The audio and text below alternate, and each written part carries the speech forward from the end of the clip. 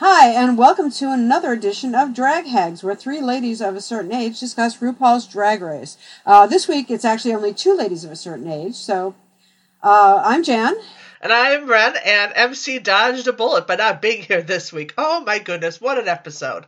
She's off having real-life adventures and not having to put up with the grade school version of RuPaul's Drag Race. All right, this week we're going to discuss Tap That App, wherein three teams all compete with new RuPaul-approved dating apps. And we start off with more workroom drama. Vixen versus Aquarius are starting to needle one another. And they're discussing what happened at the runway last week, and also not US. I have no brain today. Discussion of Calories departure, and the runway from what was going on last week. And Monique once again has a very inflated view of herself and why she should have been in the top instead of just safe, which is starting to grate on me. This week our guest judges were Nico Tortorelli, who I have no idea who that is. Yeah, me neither. The one and only Courtney Love. And I should say it's a shame that Emcee is not here, because she and I once saw Courtney in a very, very dazed state, we'll say politely, wandering around the baggage claim area at Heathrow Airport when we were there on a trip around, I want to say it was the 2011 trip. It was interesting because it was about 8 o'clock in the morning UK time, and we were blasted from being on East Coast time. And there she was in our baggage claim area looking pretty out of it. But Courtney doesn't show up till the end, so there isn't a lot of interaction with guests before that. Our first challenge was a mini challenge, which were ads for RuPaul's chocolate bar done in the style of the Calvin Klein ads from the 1990s, which I'm not sure all the queens actually got the reference, but the ladder and the paneled wall behind them and the sort of weird "tell me about your life" questions were all those CK jeans ads and CK ads from the 90s. Yeah, it was in fact, there was a big to-do at the time because they were kind of bordering on pedophilia, because they were kind of young, underagey looking models in their underwear, and it was that whole, like, get off the bus, picked up somebody thing. I'll try to find a link for them that we can share for those who didn't get the reference. Like me. A lot of people. Yeah, I got it. They were creepy then, and the chocolate bar ads were kind of creepy, but on purpose, at least. Okay, but that explains the quick get off the bus drag kind of yes. thing. Yeah. For Virgin coming into the big city to make their mark, and okay.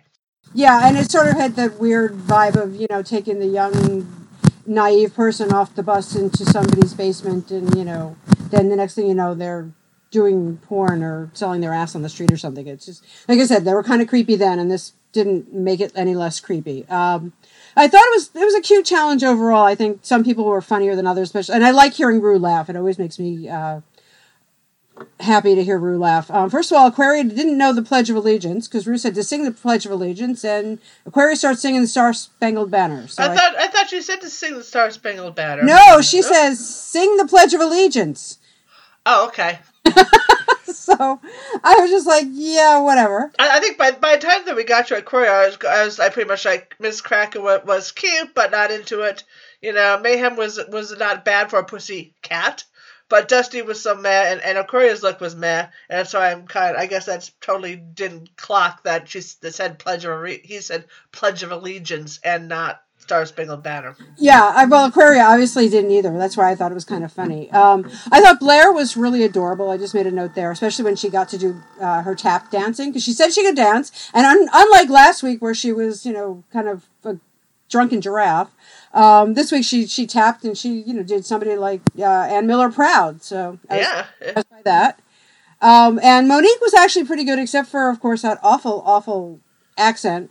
My note there is, I guess this is if Idris Elba was Irish, maybe. I don't know what that was, but yeah, worst Jamaican accent ever. Overall, I thought it was a hot mess, but the winners of that, according to Ru, were Blair, Monique, and then Monet Exchange, and they got to be the captains of the three teams for this week's major challenge. So then we had the picking of the teams, and the teams were Blair picked Miss Cracker, Eureka, and the Vixen. Monique picked Dusty, Ray Bottoms, Cameron, and Mayhem. And Monet picked Asia and Aquaria, and Yuha wound up being sort of a last minute because she was stuck last. And nobody seemed to want Yuha on their team, which always bodes well for the team and for the person involved. So that was that. And the themes were, okay, Blair's team got for End of Days. Monique got something called Fibster, and Monet got Madame Butterface. Because her body's rocking, Butterface. And so, Ren, what do you think? Well, I think that the apps all had possibilities, but people weren't really wanting to work with each other very well, I thought.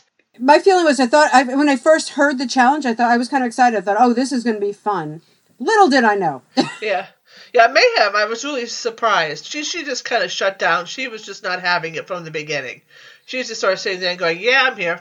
Yeah, and that actually made me very frustrated because, I mean, her drag sisters are like Raven and Detox and a lot of other, like, I wouldn't say aggressive queens, but definitely extroverted queens. And it's like, you would think if those were her drag sisters that she'd know how to deal with people like that and not just sort of fold in upon herself as compared to, like, at least speaking up for herself and, like, showing some backbone. So I was very frustrated by her, like, total passivity there.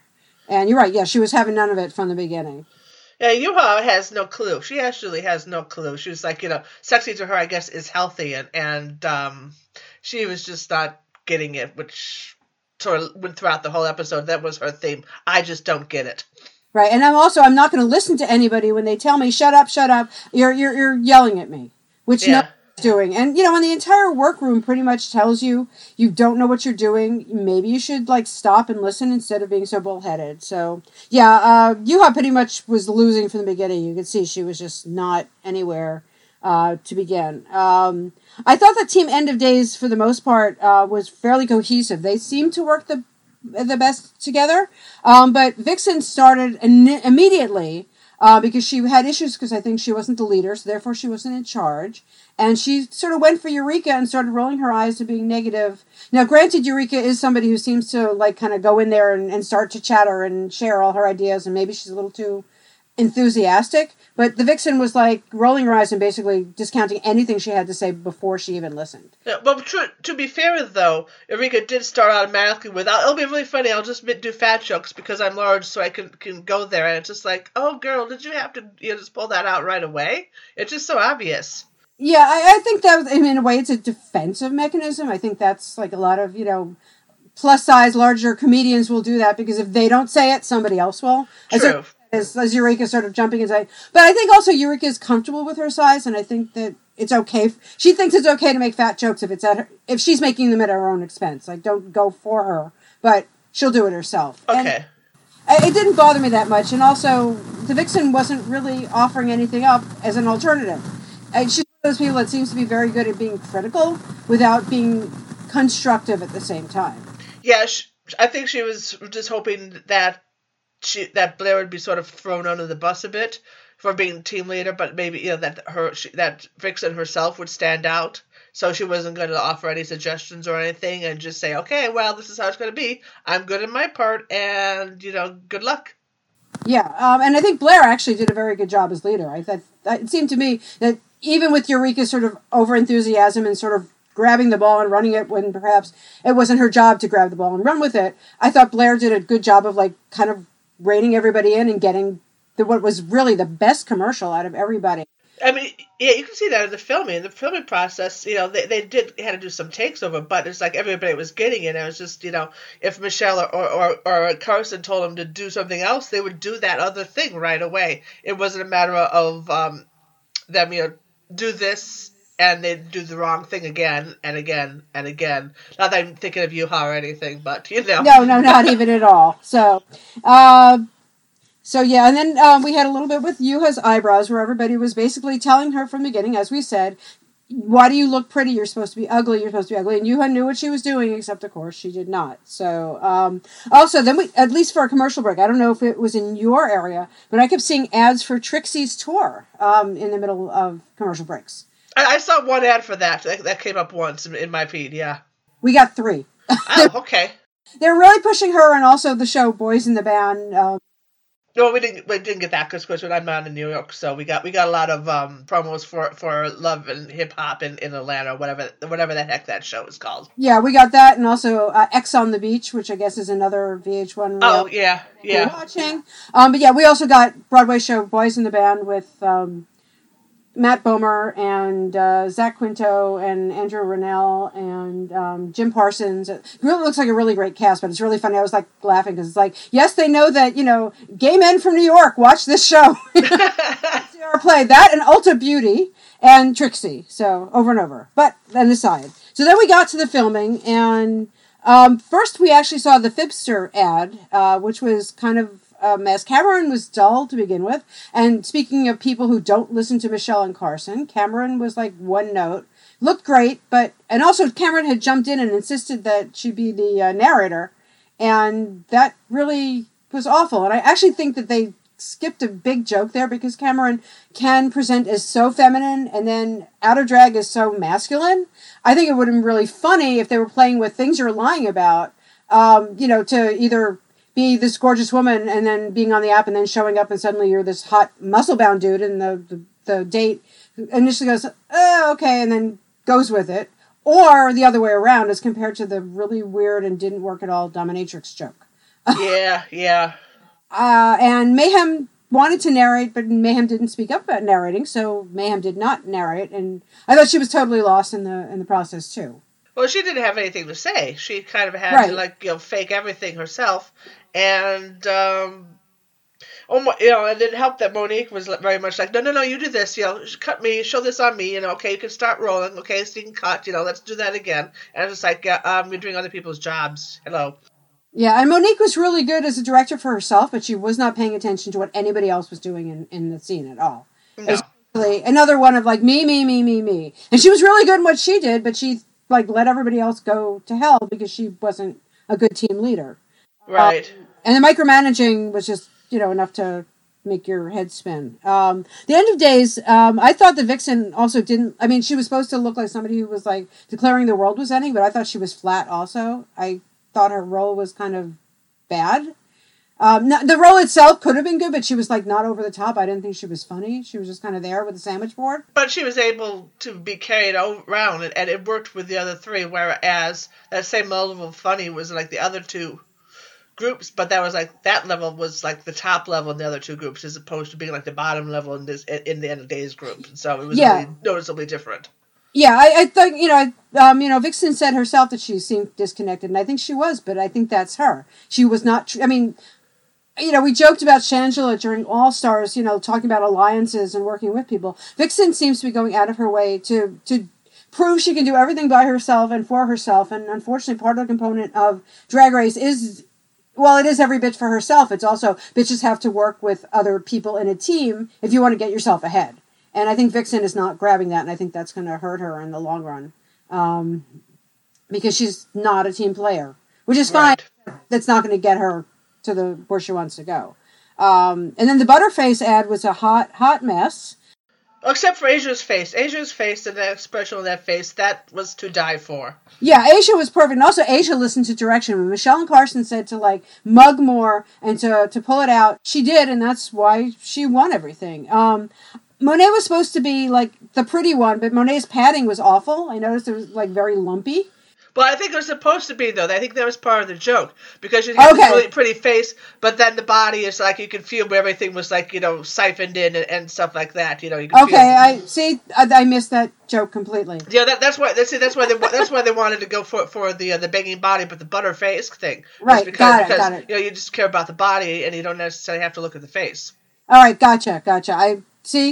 Proves I was completely not paying attention because that joke went right over my head. I thought Asia was funny as fuck. She was. And even when she wasn't saying anything, she knew how to. It was funny.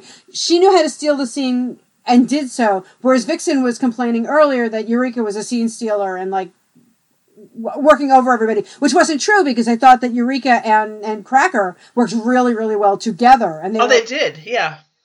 And also nobody really interacted with Asia, so Asia did her own thing and did it right. And Yuha was just all over the place. And And Aquaria, for once, wasn't wrong about her assessments about just how Yod was, like, completely missing the mark. It was a mess. And then we got to the workroom again. Day 2. And there was more drama. Oh, but first that we had story time. Oh, right. No, I have that. Right, story time actually. The drama was starting, and then we went into story time. At least that's what my notes say. So Blair started talking about her connection to her mother, and just how supportive her mother is, and I just think that's one, and how she missed her mother, and being able to talk to her mother while she was there. Was really sweet, and I thought it was actually very sweet of Eureka to say, "Look, I have other drag kids. You can talk to me. I'm here for you." And I don't think that was like being snide. I think that was actually a very like caring thing. Because Eureka, I actually like her most of the time, and I think she's a caring person, and it came across nicely there. So it did. Yeah. And then, of course, Query was jumping in about everything and anything. I don't know. Well, Query launched the first volley in this week's of RuPaul's Fight Club. Right. But fortunately, she was blocked by the spider for a moment. Which, and, oh my God, that spider reaction was like, dudes, really? Okay, I know that you're queens, but that was like, how staged is this? And if this is for real, I'm going to cry. I mean, yeah. I'm a 5'2", 55-year-old woman, and that spider, I would either smush it or I would just grab a cup and throw it out. It was not a tarantula. It was not Shelob. It was not Aragog from Harry Potter. It was a freaking tiny little spider on the dress and jumping over tables and screeching. Like, really? It's like, are you in a Warner Brothers cartoon or something? Yeah, that was just like way, way over the top. But thank goodness, Cameron was, Macho Cameron was there to take care of it all. Yeah, he saved the day. That was just, I don't know. Like I said, I hope that was not like some kind of weird, let's try this for dramatic effect because... no. But yeah, so we had that, and then we actually went to the discussion about religion and Dusty Ray's story, which tore my heart out and made me cry, and I cried again the second time I watched it. Oh yeah, I just can't see how parents can do that to their child. I just can't. I don't either, and no matter what it is, it's like, unless they're, an axe murderer or, dealing in major drugs and killing or a pedophile or something, something that's really horrible and awful, I don't see how a family can do that to a family member at all. And to not understand, that love is love and that we are who we are and just the craziness. I mean, there's nothing in the Bible, and yeah, we're getting a little, preachy here, but there's absolutely nothing in the Bible about, rejecting your family so my heart goes out to Dusty Ray and everybody like Dusty Ray who's gone through those kind of things, because it's horrible. And I'm glad that, everything has worked out for him and his fiance. And, as he said, in a way, that day actually did change everything. So maybe God was listening. So if that's true, hey, good. That was a heavy duty thing in the middle of all we go from the actual ridiculous of a spider to real life concerns. Maybe that was the point. I don't know. Maybe, but then we went back to Fight Club. Oh, yeah. I mean, and at this point, I've just shut down on both of them. I understand that Vixen is going to stand up for herself, and, the optics are not good or fair in terms of Vixen coming off, perhaps, as the angry black woman, as one of the cohorts said, but Aquaria definitely is a shit stirrer, and she's starting. But you have to get to a point with somebody like that and just say, okay, I'm not going to respond anymore. I'm not going to react anymore. Because, we had two people there who both want to get the last word and both want to get the last punch in. And because of that, it's just going to keep going and going in perpetuity. And somebody has to actually step back and say, okay, I've had it. I'm not responding anymore. And the problem is that we're also dealing with two very young people. Aquaria's 21 and Vixen is only 26. So I think the maturity there is just completely lost on them. So it's true, and of course Aquaria had to be the drama queen and leave in a huff because she was not happy, and it's just like, oh please, it's like she's a bully and just can't take what she dishes out, and yeah, that's the end of it. Yeah. Yeah, and she's also 21 years old, and her brain is not where it should be. So maybe someday she'll learn from this. I don't know. I mean, some queens on the show figure out what was wrong with them after they see the episodes and kind of get a clue. Other people, Fifi, seem to just perpetuate it and can't get past it. And unfortunately, that screws up their careers because after all, nobody wants to deal with that kind of bullshit, and they shouldn't. And this is the other thing, again, about the show that's frustrating me, and I don't know if it's because they're on VH1 or what, but it's just this whole, let's focus on the drama, let's focus on the infighting, let's focusing on, people bashing at each other. And that seems to be the crux of a lot of these other reality shows, like X on the Beach, because you're suddenly on some desert island with your ex who ruined your life, or, what other crap is going on. And that's not why I'm watching this show. No, me neither. And perhaps the drama is there, but perhaps they're also helping to make it through the editing choices, and it's probably a bit of both.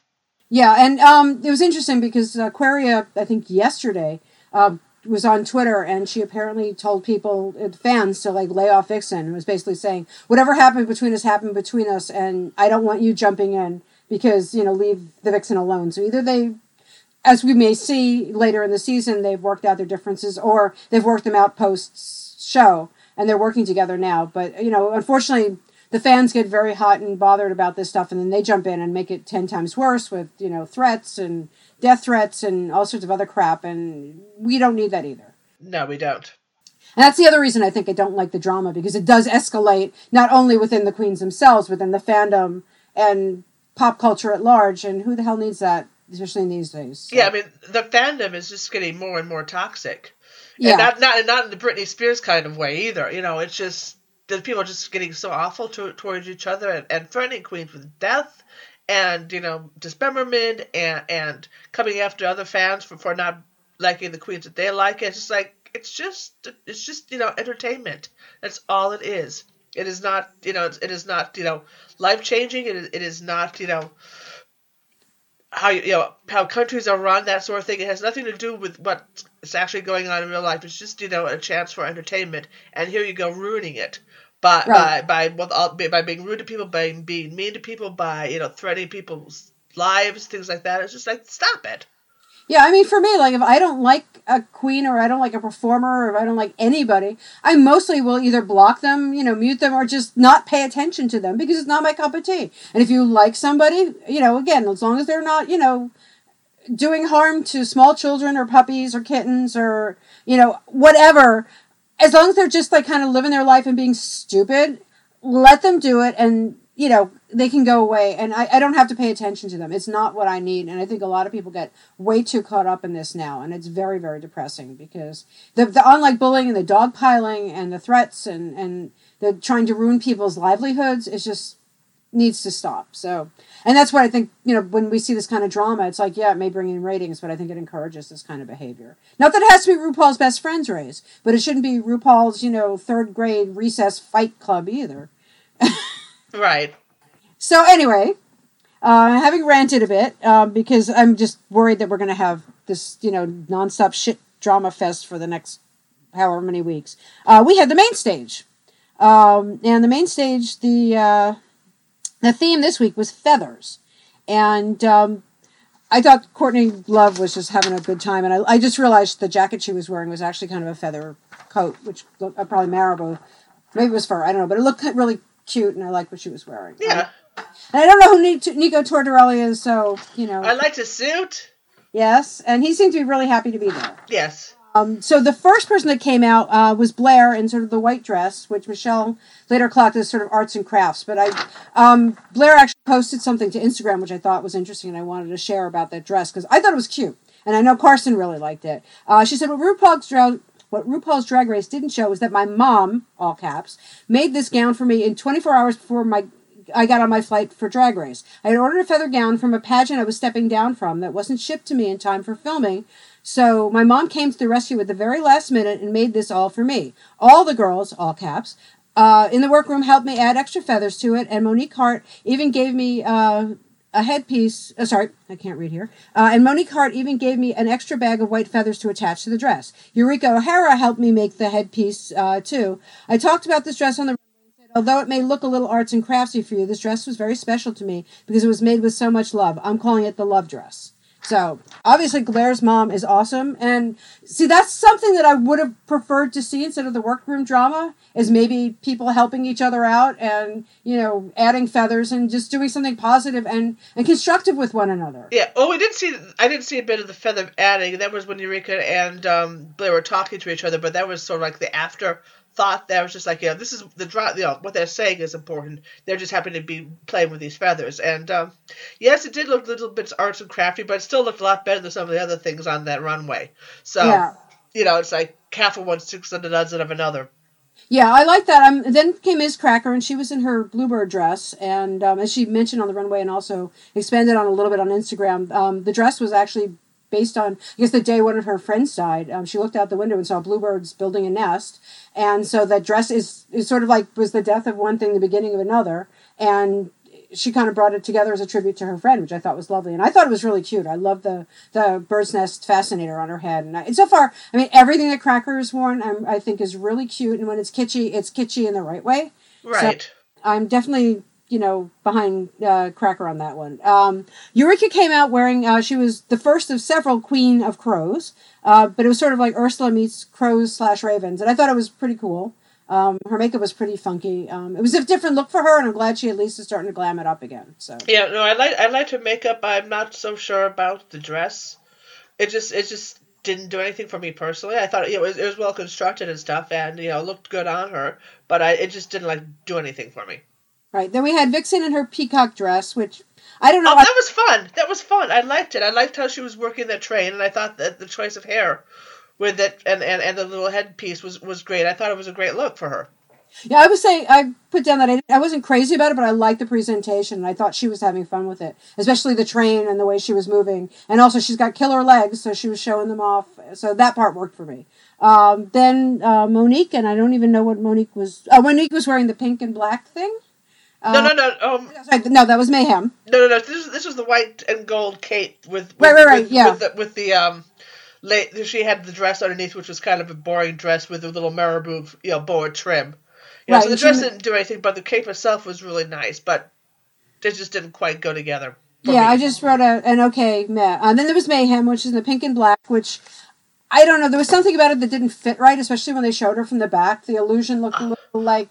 Oh, the zipper! And, yeah, oh the zipper. My God, the zipper! The zipper was just like, you might as well just put arrows to it, saying, "Hey, look, here's the zipper." And it's like, yeah.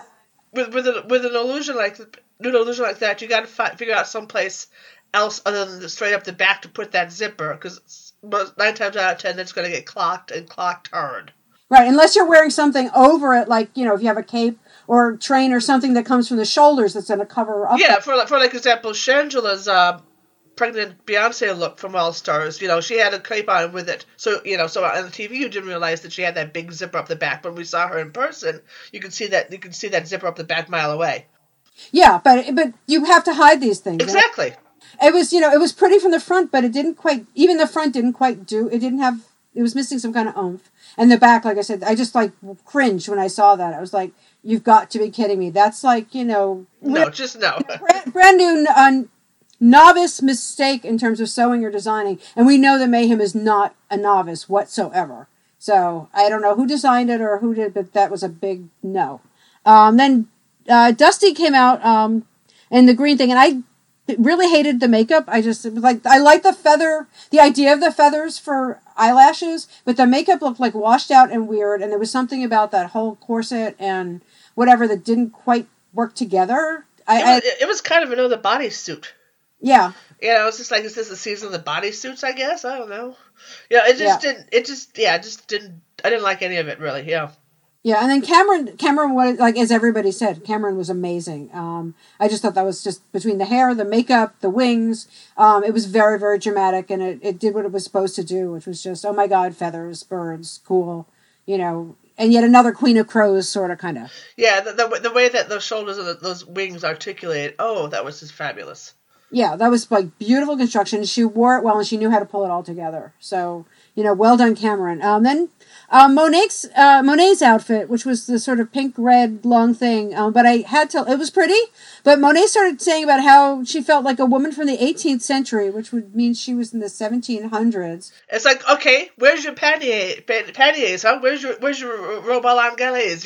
Where's your powdered wig? You are so not 18th century. It's not funny, Yeah, and the hair was the hair was awesome, but I think it was the Rockstar Wigs finger wave. Yeah. Wig. Either that or it was from Arta Wigs, because they have the Josephine wig, which I actually wear with a 20s costume. So from the neck up, she was like very flapper, and the dress was kind of flapper, so it worked well, but I just like, when you start talking about 1700s when you're wearing a 1920s-esque view, I don't know, it just made me kind of giggle. And then the fact that Monet didn't know whether they had feathers in the 1700s either.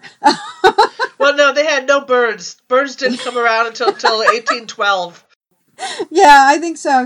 When... Yeah, with the war, Yeah, the British brought them over.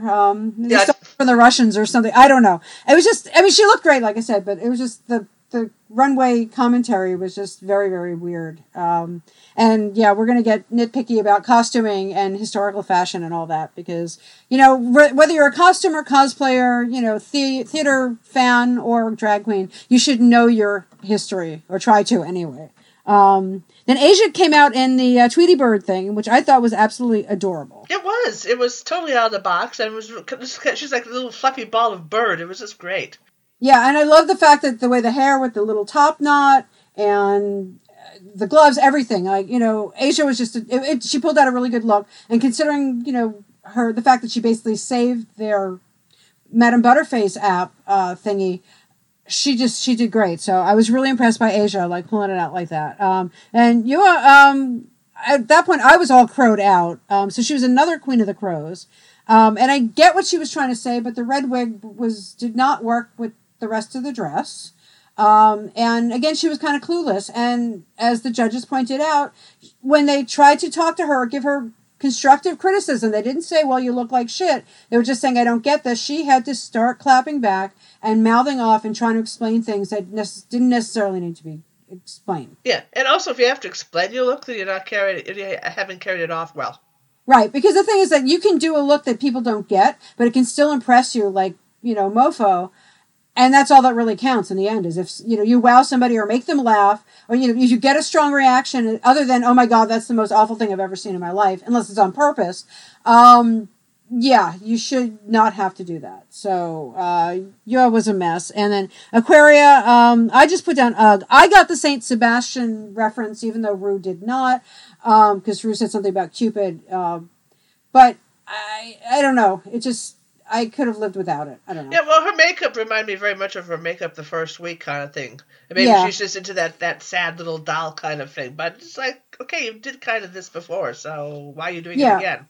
Yeah, I thought the Saint Sebastian theme was kind of neat, just because, and like I said, I've seen a lot of art, so I got the iconography. I don't know. It just didn't quite work for me overall. Then we got to see the commercials.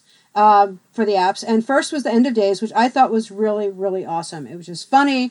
It tweaked Christian Mingle. It tweaked and considering Blair had said that she was religious, I thought it was really nice because I think it was kind of sort of showing the hypocrisy of that particular segment of the population, especially after hearing Dusty's story. So it really worked overall, and I thought Cracker was funny, Eureka was funny.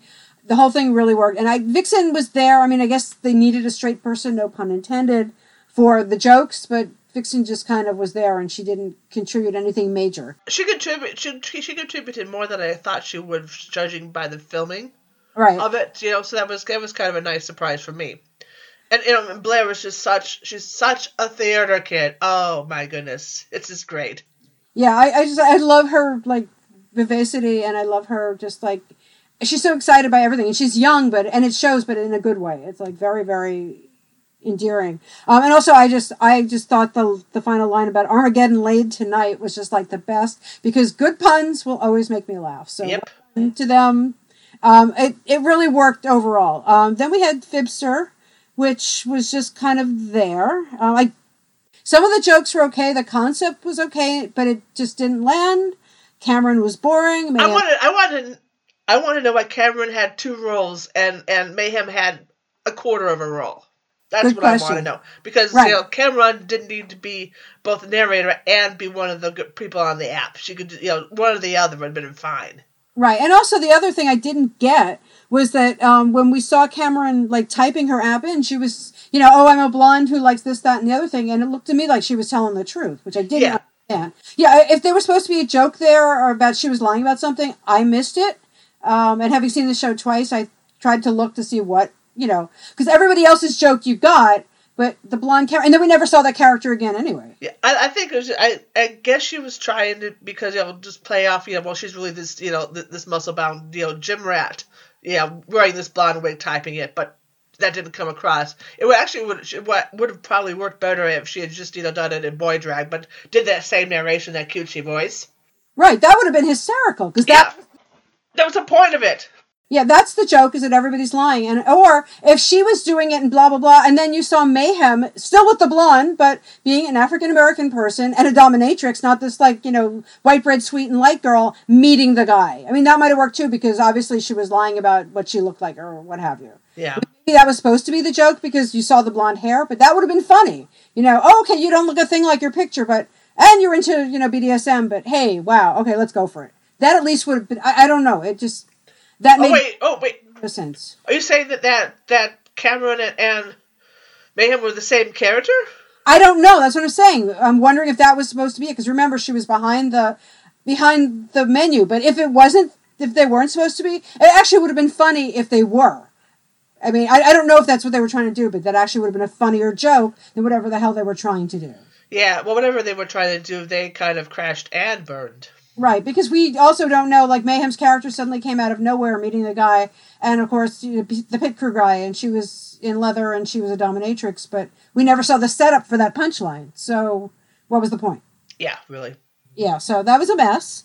And then we had Butterface, and I was going to say also in the Fibster thing, I thought Dusty as Sybil or whoever in the Santa Sound, that was really funny, and I thought Dusty really pulled out her part of the thing. Oh, she did. And Monique was really good with the roaches and everything, too. So half the team was good and the other half, was completely lost. And then on Butterface, Asia was really, really super. She was just that face. She listened to the judges, the directors. She stole scenes and she got the joke and ran with the joke. Aquaria was actually pretty good considering. Maybe a little bit over the top, but at least the nose and the boils and everything, and the club thing was actually kind of funny. She was doing some cute little stuff in the background and other people's scenes too. So right. As much as I don't like to give Aquaria, a lot of compliments, I mean, I will give her this because she did do what she was supposed to do. Yeah. Monet was okay, but obviously I missed the joke about the lumpy, body and blah blah blah. And Yua was just like, I don't know what she was selling in that ad, but it wasn't Madame Butterface. Yua was best in the background of Aquaria's bit, where she was, teasing the pit crew guy, while Aquaria was doing her lines. That was her best performance in the entire episode. Yeah, I mean, she just didn't grasp the concept of ugly. I mean, I don't know. She did the mole thing, and okay, she could maybe not having a fake nose because 2 out of 3 already had it, but she could have done something really weird with her hair. Like make it a big rat's nest or whatever. Black, as they said, blacked out teeth, which she didn't do. Mm-hmm. Put a scar on her face, and done a Frankenstein's monster thing, anything instead of what she did. She completely lost the track, and she's a very attractive person to begin with. So maybe it's hard to uglify yourself, but everybody else managed to do it okay. So she was crash, burn, exploded, nuked the entire tarmac. I don't know. It was a nightmare. So then the way things ended, we got Blair, Eureka, and Asia were the top 3. The safe people were Monet, Monique, Cracker, Aquaria, Vixen, and Dusty. And our bottoms were Cameron, Mayhem, and Yua. And I wrote down that Carson was totally right, but I don't know what Carson was totally right about. So we then had, the more judges' deliberations, and just, I don't know, the people on top, managed to endear themselves to me even more. Mm-hmm. And the people on the bottom, Cameron was okay. I mean, I don't think Cameron, I think what saved Cameron was Cameron's general looks. Agreed. Yeah, and Mayhem, I was really disappointed because, like I said, her drag sisters are all people with, like, big mouths and big personalities, and how do you, like, shrinking away from that, especially, I mean, maybe this is why not any shade, but maybe this is why it took her 7 times or whatever to get onto Drag Race, because she just doesn't put herself out there the way she should as compared to other people. I don't know. I just, the whole, like, it's a real Sing Out Louise moment. yeah, and she didn't, and oh dear. Yeah. So then we had the lip sync for your life, which was Hole's Celebrity Skin. Celebrity Skin. And actually, I was really happy that we got a different I mean, granted, Courtney was one of the judges, but I really like the fact that we got some, like, Riot Girl grunge music instead of just the same old disco or kind of, right. Whatever thing. It was a little different. And I thought they both tried really hard on. I think they did too, but I think you just kind of missed the point of it. She was just more like she was being pop girl she was being a Bengal, and and no shade on the Bengals, of course, and Mayhem was being like a Riot Girl, and really and the difference was palpable. Yeah, and especially at the end, with I've forgotten the line of the song now, but it's something like, going to pieces. I should have looked that up, actually. But when Mayhem was literally tearing out handful of the feathers and throwing them on stage, matching about, you want a piece of me or whatever the line is, it was great. I mean, she really got into the song, and she not only lip-synced, she kind of felt what the song was about and interpreted it. Whereas, Yua was just kind of, I don't know. She's rocking out. Yeah, she was sort of Demi Lovato. Demi Lovato, Susanna Hoffs. I thought it was Susanna Hoffs when I was watching her. Yeah, which is like, sorry, Susanna. We love you, Susanna, but you're not a drag queen. So. It was just kind of, apples and oranges. So Mayhem rightly won that one, and I hope she steps up too, because, like, Eureka got the message last week and went from 0 to 50 as she should, and now we need to see Mayhem do the same if she's going to stay in the race. So, another one went home, and I do follow you on social media, and I like her, and she's actually said she seems to be a very positive person. I don't know if it's a Zen thing, but she always seems to be trying to take whatever the situation is and make something positive out of it and moving forward. So I hope she learns, and she said she was happy just to be on there. She was happy to, for the time she got, and it was really nice in that way that there was no vitriol, there was no, like, salt. It was very much being happy as compared to bitching and moaning and complaining about why she had been sent home. So that's good. Yeah, I think she's a very positive person, and I hope to see more of her in future. But obviously she was not Drag Race winner material, so. Not at this point in time, no. Yeah, so that ended this week, thank goodness, and, we did have another Untucked. Which I didn't even make notes on because my brain was hurting too much at that point. Yeah. All right, the only thing I wanted to bring up about that was that I guess Vixen had a point. She was talking about how when she came for Aquaria and Aquaria started crying, everybody would see that as the poor little white girl being picked on by the big black bitch, and it's just like, I would not have brought race into it. But that's just me being an old white lady, and I was just saying strong two bullies going at each other and one bully just not being able to take it. Yeah, I mean it's hard from our frame of reference to really get it. Yeah, to get that. So I think that there is truth in that, but I personally would have been frustrated by the situation regardless of who was starting with whom, because as I said, somebody in that kind of situation, just with that kind of ego level, somebody has to walk away and somebody has to be the adult and say, enough, I'm not feeding into this anymore. And I mean, I think if people have been watching the show enough, you should be able to see that basically, Aquaria is a little terrier. She just, like, runs and yaps and attacks people for no reason because she wants to, she's like a little chihuahua in a room full of big dogs, and she wants to be a big dog too. Without understanding that people are going to knock her down. So, I don't know. So I just hope that things get sorted on the show soon, because I don't want to watch this show if it's just constantly be people beating on each other and bitching at each other, and, next thing we know, we'll be seeing, physical fights and things flying around the workroom and all that stuff. I don't know. It's sort of an episode of Geraldo or something from the 90s, Jerry Springer! Yeah. Springer. There you go. So he's going to throw a chair, and the next thing you know, it'll be a full-out brawl, and I'm not here for that shit. I'm just not. So producers, if you're listening, because we know you listen to all these podcasts. Yeah, just remember, it's RuPaul's Drag Race, not Jerry Springer's Drag Race. Actually, that would be a really kind of fun, Saturday Night Live skit now. That would be, yeah. Okay, yeah. That wouldn't be bad at all, huh? Yeah, especially if everybody was like in Jerry Springer drag. Rumpled suits and stuff, and, little guys beating on each other. Drag kings. Here, there you go. Who knows? Maybe we should start our own show. And next week, I can't remember what the challenge seems to be next week. It's the end of the world ball where they have to produce 3 different looks, and I'm like, 3 different looks this early this season? Oh, so we're not going to see anything in the workroom this week, I guess. No? Yeah, I guess not. I mean, I was hoping. I guess we're on week 4 now. I was hoping game, but I'm assuming that's going to probably come up like week 5 or week 6. Not week 5, not at least according to my VR listings. So. Yeah, I haven't been able to find the listings of like upcoming titles, so I don't honestly know.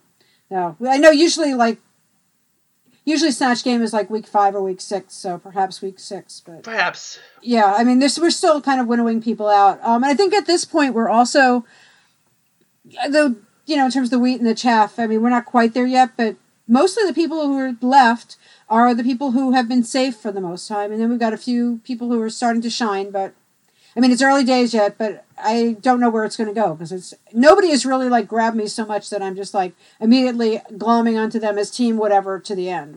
Right. But we're only 3 weeks in, so maybe somebody else will come out and really blow my socks off. But so far, not so much. Agreed. So yeah, you can tell this is a lackluster episode. Yeah, it's like we're trying to come up with things to say about it, and it's just, our summary is just shut up already. Just shut up. You sit in that corner, you sit in that corner, you sit in the third corner. Everybody be quiet and time out, because I really want somebody to come in and be the parent in that room, and so far nobody is, or nobody's being allowed to. Because even when people were trying to talk Vixen down, she wasn't having any of it. And again, she's 26, so I think that's part of it. I'm sure it is.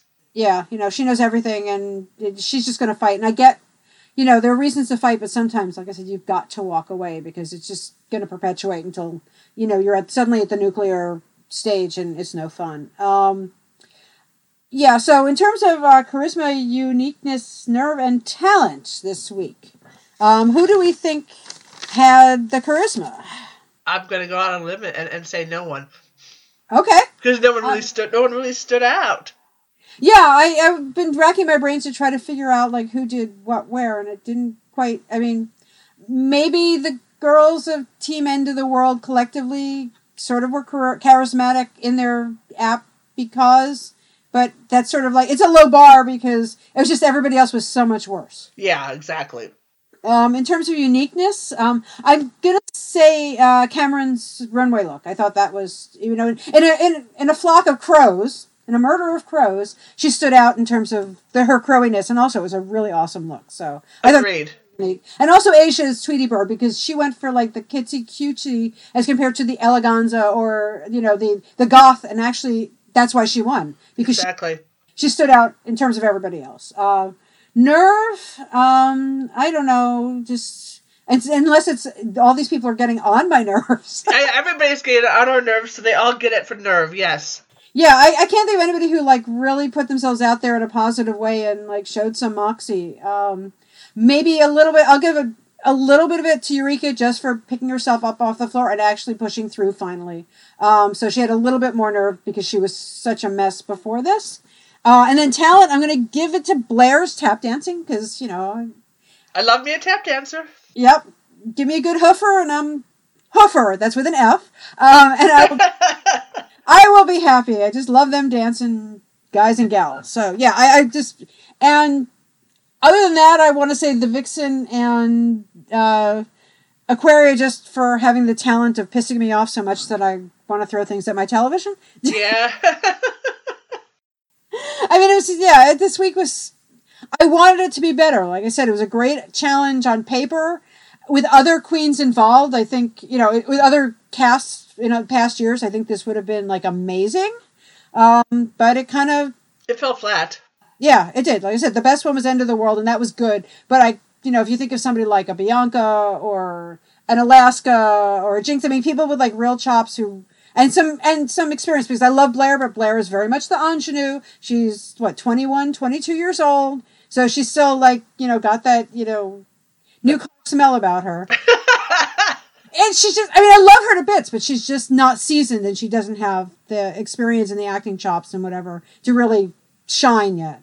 Agreed. I think she's a diamond in the rough. She's going to get there, but right now it's still, like I said, this challenge with other people from, other seasons I think would have been amazing, but it just didn't quite. So, any last words? Because this is going to be a short one. But a short one is like, can you please not fight each other next week and actually just compete and not worry about the other people's dramas. That's my words for next week.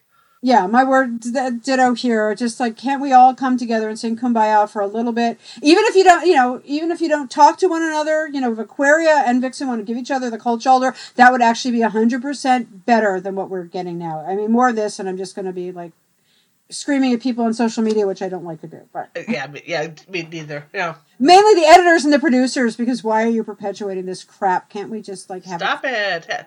We want a fun show. Yeah. This is not my show anymore. Stop making it that way. I don't like it anymore. And we can't even yell at Stephen Moffat about it. Or Russell T. Davis. Nope. Can we blame Chris Chibnall? Of course we can. Okay, there we go. So it's all your fault, Chris Chibnall, wherever you are. So I guess that's it. Let's, like I said, short and sweet this week, partially because our Emcee is off having adventures, and we're not. So until next week, which I hope will be a little better, this is Jan. And Ren. And bye. Bye.